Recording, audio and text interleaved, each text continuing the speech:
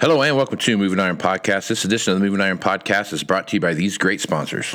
Axon started out of a passion for keeping agriculture moving. Imagine having 100 years of tire and wheel knowledge in your back pocket the next time you sell a piece of ag equipment.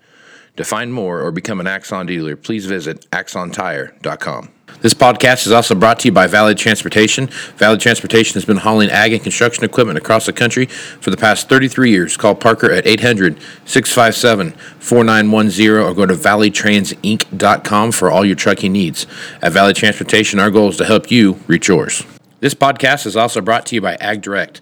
No matter how you buy your ag equipment, from a dealer, auction, or a private party, Ag Direct can help you finance it. You can even apply online at agdirect.com. Learn more about your financing options at agdirect.com. Moving higher in the 21st century. Hard-working people working hard for you and me. Moving higher time and time again. Through the years you'll find us here.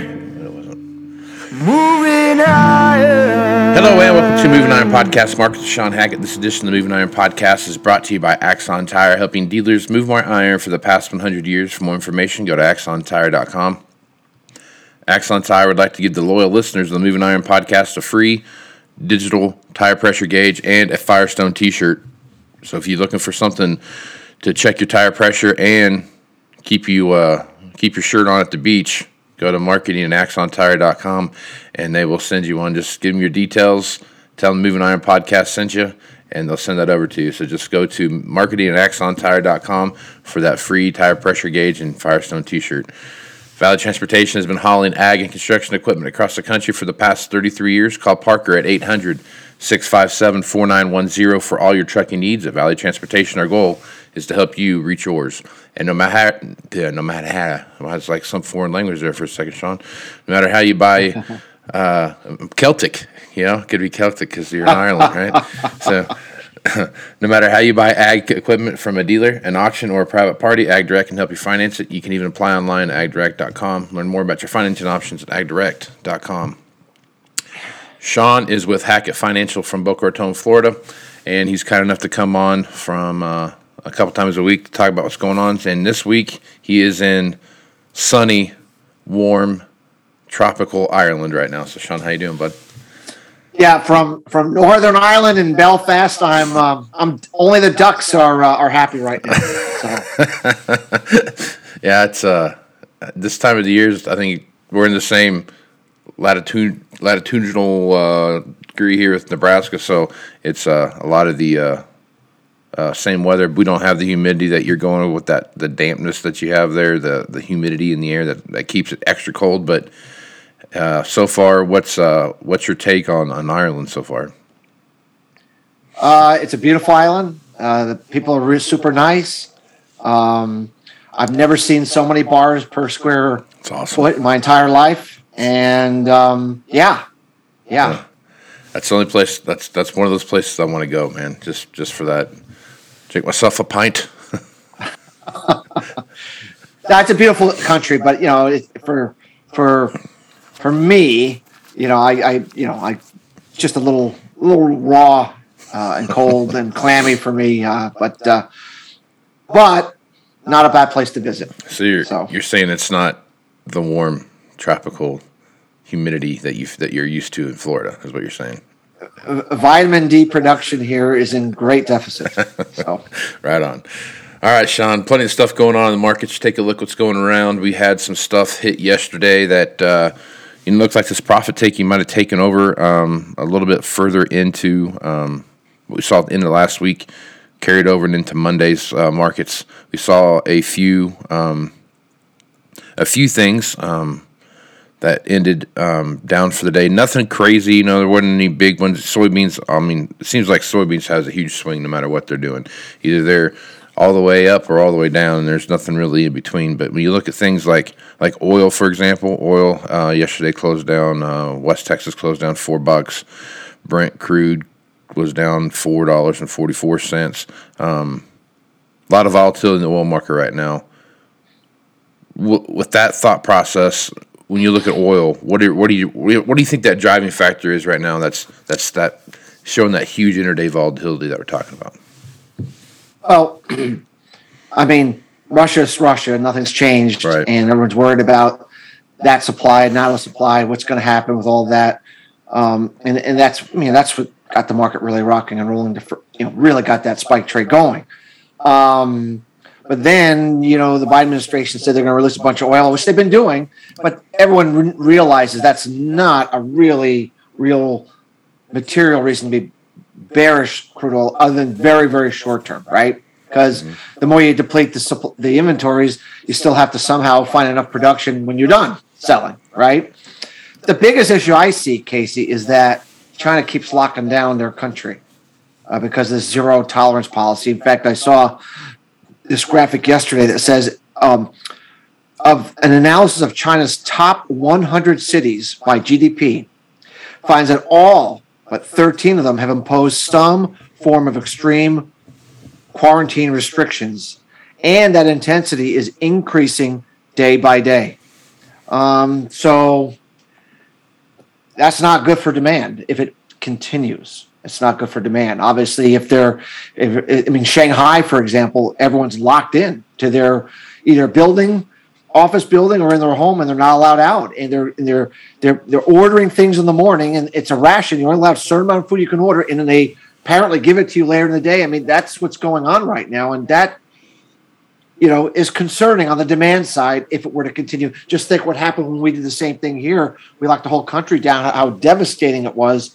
Well, they're now actually going through that because of their zero tolerance policy, and because it appears that they've been they had such an aversion of using or allowing people to get exposed that now they're all getting exposed, and the rest of the world's all gotten sort of this herd immunity built in. It seems like they're like a year behind where everybody else is, because they prevented everyone from being exposed to these viruses when they were coming along. So it's a mess. I don't know how long it's going to last, but I think crude oil specifically, if no one's driving, if no one is operating, if production plants are at half throttle, that can't be good for energy demand. That's all I just have to assume that's what's going on in crude oil on a day-to-day basis, is how long is this going to go on? Yeah. So, all right, so let's jump over and look at crop planting progress reports as to what we've got going on there. And right now we're very early in the season. Obviously, it's not like it's very far into that. Most places won't actually start planting it until about the April 15th time frame on into the first part of May. Out here, we start planting corn the 1st of May. Sugar beets go in the ground about the 15th of April, so we'll see what happens there. But right now, if you're looking at a crop progress report, it looks like Texas is about 54% done. Kansas has got 2% in the ground. Kentucky's got 1%, and North Carolina's got 3%. The rest of the states haven't registered yet. And then you jump over and look at soybeans, and not a lot of soybeans. Soybeans haven't been planted anywhere yet. Cotton acres, jump down and take a look at that. We look about 4% of cotton's been planted, and the average right now is like 6%. So whatever. I guess as you're looking at that stuff right now, you've talked about this when you're looking at going into this season where you're going to see some weather delays because of switching from La Nina to El Nino, and you've got more moisture capability in there, and that late spring rains going into early summer during that key planting cycle. What do you think the reaction? How long will the reaction have to be before the market really takes a hard look at what's going on as far as planting progress goes? Remember, there's the time frame that we would like to get the corn crop planted, for example, and then there's when we need to get the corn crop planted, as you said. Right. We would love to turn wheels in the first week of April and really rock and roll in the second week of April and get a head start and get crop in the ground early, especially for corn. We would love to be able to do that. In many years, we are able to do that. We were able to do that, last year, and that's definitely not going to be happening this year.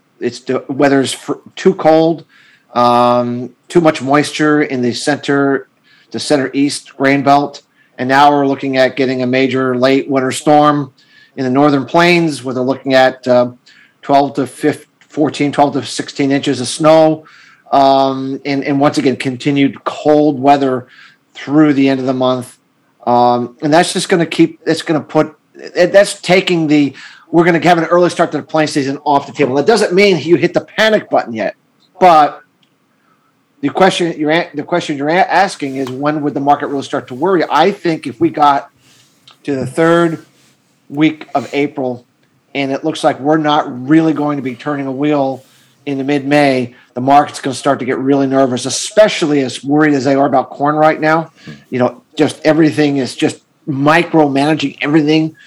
I don't think if the planting season is delayed into, let's say, the lion's share of it is delayed into mid-May, I do not think that the corn market will take kindly to that. I think they would react. And I think the weather forecast in, let's say, the end of the third quarter of April would give the market the signal that, we're now not even looking at a late normal beginning. We're just looking at a late start.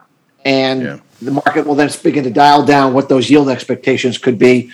Now, of course, what's bad for corn is good for soybeans. We would be thinking about even more soybean acres than So anyway, I would say that in terms of things like spring wheat that's planted in northern plains or corn, I really think that give it 2 more weeks, Casey, and it still looks as dire as it does now, which we believe it will. The market's going to have to start to react to that. And that's why we continue to feel, especially for the corn market, we've been talking about this potential for a blow-off top in, late spring, early summer. And it looks to me like we're set up for it. We continue to see, even down in the second crop corn in Brazil, that had good moisture leading into the planting season, got the crop planted in good shape, had a good start. We're now looking at a pattern that's starting to get pretty dry. And pollination, the core pollination is right now into the first half of May. And so, I think once again, it doesn't look like it's going to be super hot like it was last year, but just to have drier than normal weather during pollination means you're probably going to take the top end potential off of the second crop corn in Brazil, and the market's banking on that being saving the day. And if it just comes off a little, the corn market has no wiggle room right now. I mean, if you believe in the acreage number that the USDA came out and say that's going to be the number, I'm not saying that is or it isn't, but if you do, there's just no room for anything but perfection right now. And so I still feel, as high as corn prices are, that we still have, potentially one more reaction to the upside to factor all this stuff. Because if you really think about it, Casey, mid-late May, we're going to know what's happened with second crop corn in Brazil. We're going to have a really good idea of exactly what the nature of the planting season is going to be. We're going to have a pretty good idea of whether Russia is getting the corn crop planted or not. So the market runs up on worry, on fear of the unknown. And whatever the answer is to those 3 things I just mentioned, whatever it is, you're going to get clarity. You're going to know, well, Russia planted half the corn crop. We're going to, you're going to get answers to your questions. It's hard to get emotionally excited about a market when you put facts to the case. Buy the rumor, sell the news is what that's based upon. So I feel we can run these markets up, or this corn market up, into that mid-May, late May timeframe. And then as we factually start to get answers to these things, it'll be pretty hard to hold the market higher from that point going forward. So I'm kind of thinking we're in this final phase higher for corn. At least it looks like to me like, wheat already had it on Russia. Soybeans already had it on Brazilian drought. Now corn's going to get it on chaotic planting season. So when corn takes off, you're already seeing some high numbers out there anyway. So, obviously corn's going to start dragging things up to the top right along with it. So, are you talking like when corn shoots up that soybeans and everything else is going to fall right along with it? Well, I think they'll follow. Mm-hmm. I don't think soybeans will make new highs from the high they made if there was a spike trade they made on the Brazilian drought peak. I don't believe soybeans will take that out. We had that spike trade on winter wheat, 13 change, whatever it was exactly. I don't believe we'll take that out. I believe we'll drag those markets higher. And I think that, but I don't think that, I think those, I'm kind of in the idea that we have these rolling blow off tops in grains, where we said we had soybeans, then wheat, and now corn's going to finish the job. Now, when wheat made a blow off top, corn didn't make a blow off top. It was being dragged along with the wheat. Now corn's going to be the leader. So I think corn's the one I'm anticipating making, really taking new ground here to the upside. The other markets, more of a, working your way back, a retest of the highs, some kind of a failed secondary high kind of a thing. That's what we're envisioning right now, looking at everything we see right now. Okay. So right on. All right. So you take a look at this blizzard that's coming through North and South Dakota, mostly North Dakota, but it's right. I mean, there's a lot of calving going on right now and those kind of things. So I guess as you take a look at that, what kind of impact do you think that's going to have in the overall cattle market? It's going to be pretty significant. We're getting this cold. It's not just the cold, but it's when it's snowy and wet, and it's just the worst time to have this kind of a late season storm, and it's really going to impact, the production potential of calving in the cattle market significantly, and it's going to further reduce the animal feeding units for cattle as we get later in the year when the animals are going to be extremely, extremely tight. It looks to me like this final move higher up in corn and this fear over the economy, Casey, on these backing up of interest rates and this lingering Western U.S. drought, which is the final is causing the reason for this final herd liquidation event. We've been herd liquidating cattle since 2019. This is not like this just began yesterday. Right. But there's usually the final puke of the final animals that can go. I mean, you're not going to liquidate the herd to zero. At some point, you say, we've liquidated everything we can. I think this is the last phase of it, and we've been seeing some pressure in cattle because of it. But once this phase is over, and we think it will be more largely over by late spring, I mean, we think that the availability of animals going forward from that after that's over it's going to be really, really sparse. And as bearish as it's been for the cattle market in the last month, it's going to be a springboard later in the year. And so, keep an eye on the cattle market later in the year. It could do what hogs just did, a month and a half ago when it went straight up after a period of quiet. So, definitely believe that this late season winter storm, something we talked about too, is going to actually increase the bullish outcome later in the season, although it's going to cause some pressure right now. Gotcha. So, okay. All right. There's been plenty of talk right now. If you take a look at the news, and especially since the Fed announced that they were going to start raising rates, there's been lots of talk about recession and those kind of things started popping up into mix. So if you take a look at energy costs are high, food costs are high, we have inflation, all the contributing factors to a recession are there, right? What are your thoughts on how going through the rest of 22 into 23 economically? Do you see a recession coming our way, or do you think this is something that when manufacturing bounces back and inflation slowly starts to ease, that there's some of this tension is relieved? Looking at how much interest rates have backed up, forget what the Federal Reserve is doing. The Federal Reserve is always behind the curve anyway. They're just following the market. Right. The Treasury market's interest rates have gone through the roof. And the one thing I think that's kept the economy going, at least here, is the fact that we created trillions upon trillions upon trillions of home value. I think the numbers state that 65% of Americans in some shape, way, or form own equity in a home or a real estate home. And so, you've added trillions upon trillions upon trillions of dollars in your home value. I think that has allowed purchases or buying or confidence to last longer because of this perceived wealth that's in everyone's homes. Not to mention, prior to this year, before this year, the stock market had been going straight up, and so everyone's 401ks, that own stocks. The tech stocks are going. Now, of course, it's been not a good year for stocks this year. It's been actually pretty bad. Been way, yeah, but been off. So I think what's going to happen is now we've chopped a lot of stock value away, and that's starting to hurt the consumer confidence. Starting to see the numbers really fall off.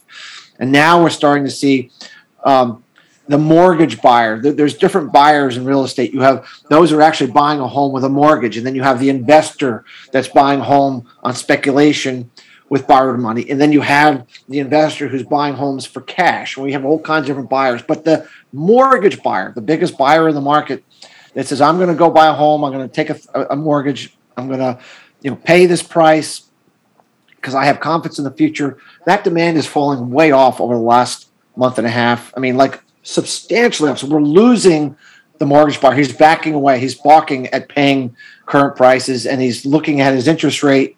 He's looking at what his monthly payments are going to be from what they were going to be, and what the cost of homes are. And he's saying, I'm not really sure what's going on. I'm really worried about my job or whatever.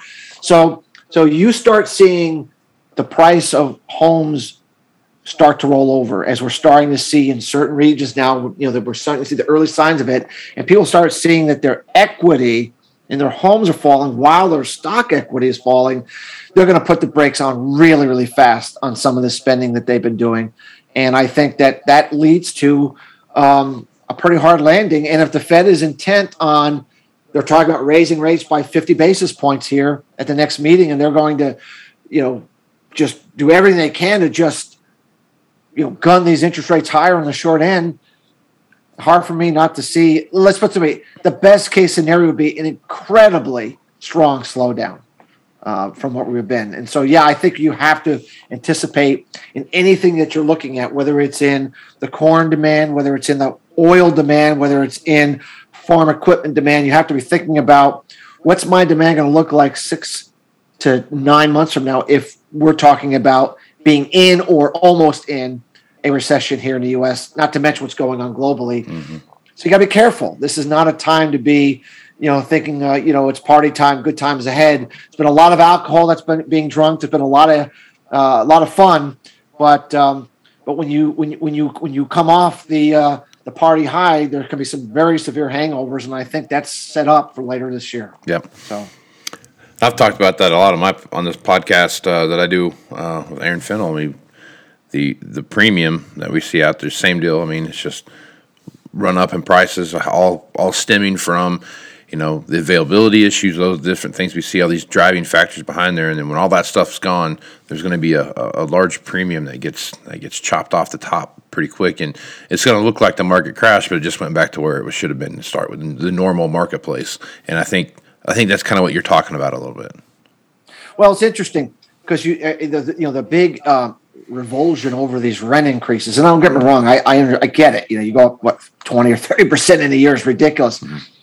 But it's interesting. That's from the pandemic low, right? I mean, you have to remember, rents crashed, and so if you actually normalize the rents from 2019 before the virus hit, and you just use that 3 to 4% increase, which has been pretty much what rents have increased over the longer term. So, we're pretty much right on the trend line. Right.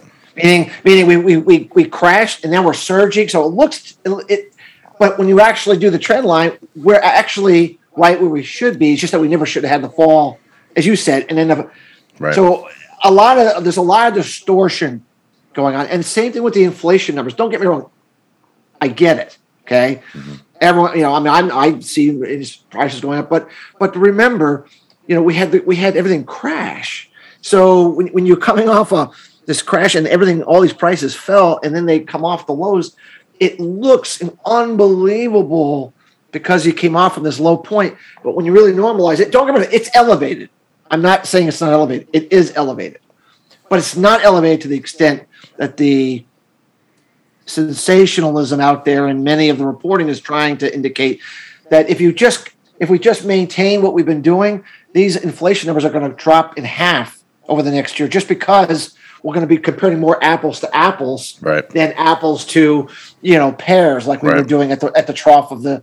So you got to be very careful about statistics, where your starting point is versus where your ending point is. You can make numbers do a whole lot of things, but it's really the longer term trend lines that you have to be looking at. And so I think some of the excessive excitement in some markets over inflation, which arguably justified to some extent. It's been a little bit overblown, in my opinion. Yep. Overblown. Yeah. There's a correction coming, and there always is, right? So just be ready for it and pay attention to those trend lines that you see. Shawn, good stuff as usual. Folks want to reach out to you and get more information about what it is you're doing at Hackett Financial. What's the best way to do that? Our website is Hackett, Hackett, advisors.com. All kinds of information on there to show everyone what we do, to see if we could be of value. Right on, man. I am Casey Seymour with Moving Iron Podcast. Make sure you check me out on Facebook, Twitter, and Instagram. That's where you find the latest editions of the Moving Iron Podcast. Also go to movingironllc.com for everything Moving Iron related. You can find all the information for the Moving Iron Summit coming up here in Nashville, Tennessee, September 6th, 7th, and 8th at the Hilton downtown. Shawn's going to be there. He'll give a talk about what's going on from the transition between La Nina to El Nino and some other factors that are playing in there. So that'll be a good speech as usual. So, Shawn, I appreciate you being on the podcast, man. Thanks, you, Casey. Really look forward to it, and hopefully we can find a good connection here on Thursday. I hope so. All right. So with that, I'm Casey Seymour, Shawn Hackett. Let's go smart, folks. Out. Axon Tire is going to have more tips, tricks, and client advice throughout the year and in September at the Moving Iron Summit in Nashville. If you're looking to sign up for the event, please head over to movingironllc.com. We hope to see you there. Valley Transportation has been hauling ag and construction equipment across the country for the past 33 years. Call Parker at 800-657-4910 or go to valleytransitinc.com for all of your trucking needs. At Valley Transportation, our goal is to help you reach yours. And no matter how you buy ag equipment from a dealer, auction, or a private party, AgDirect can help you finance it. You can even apply online at agdirect.com. Learn more about your financing options at agdirect.com. Moving higher in the 21st century. Hard-working people working hard for you and me. Moving higher, time and time again.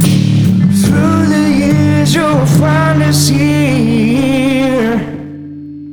Moving higher.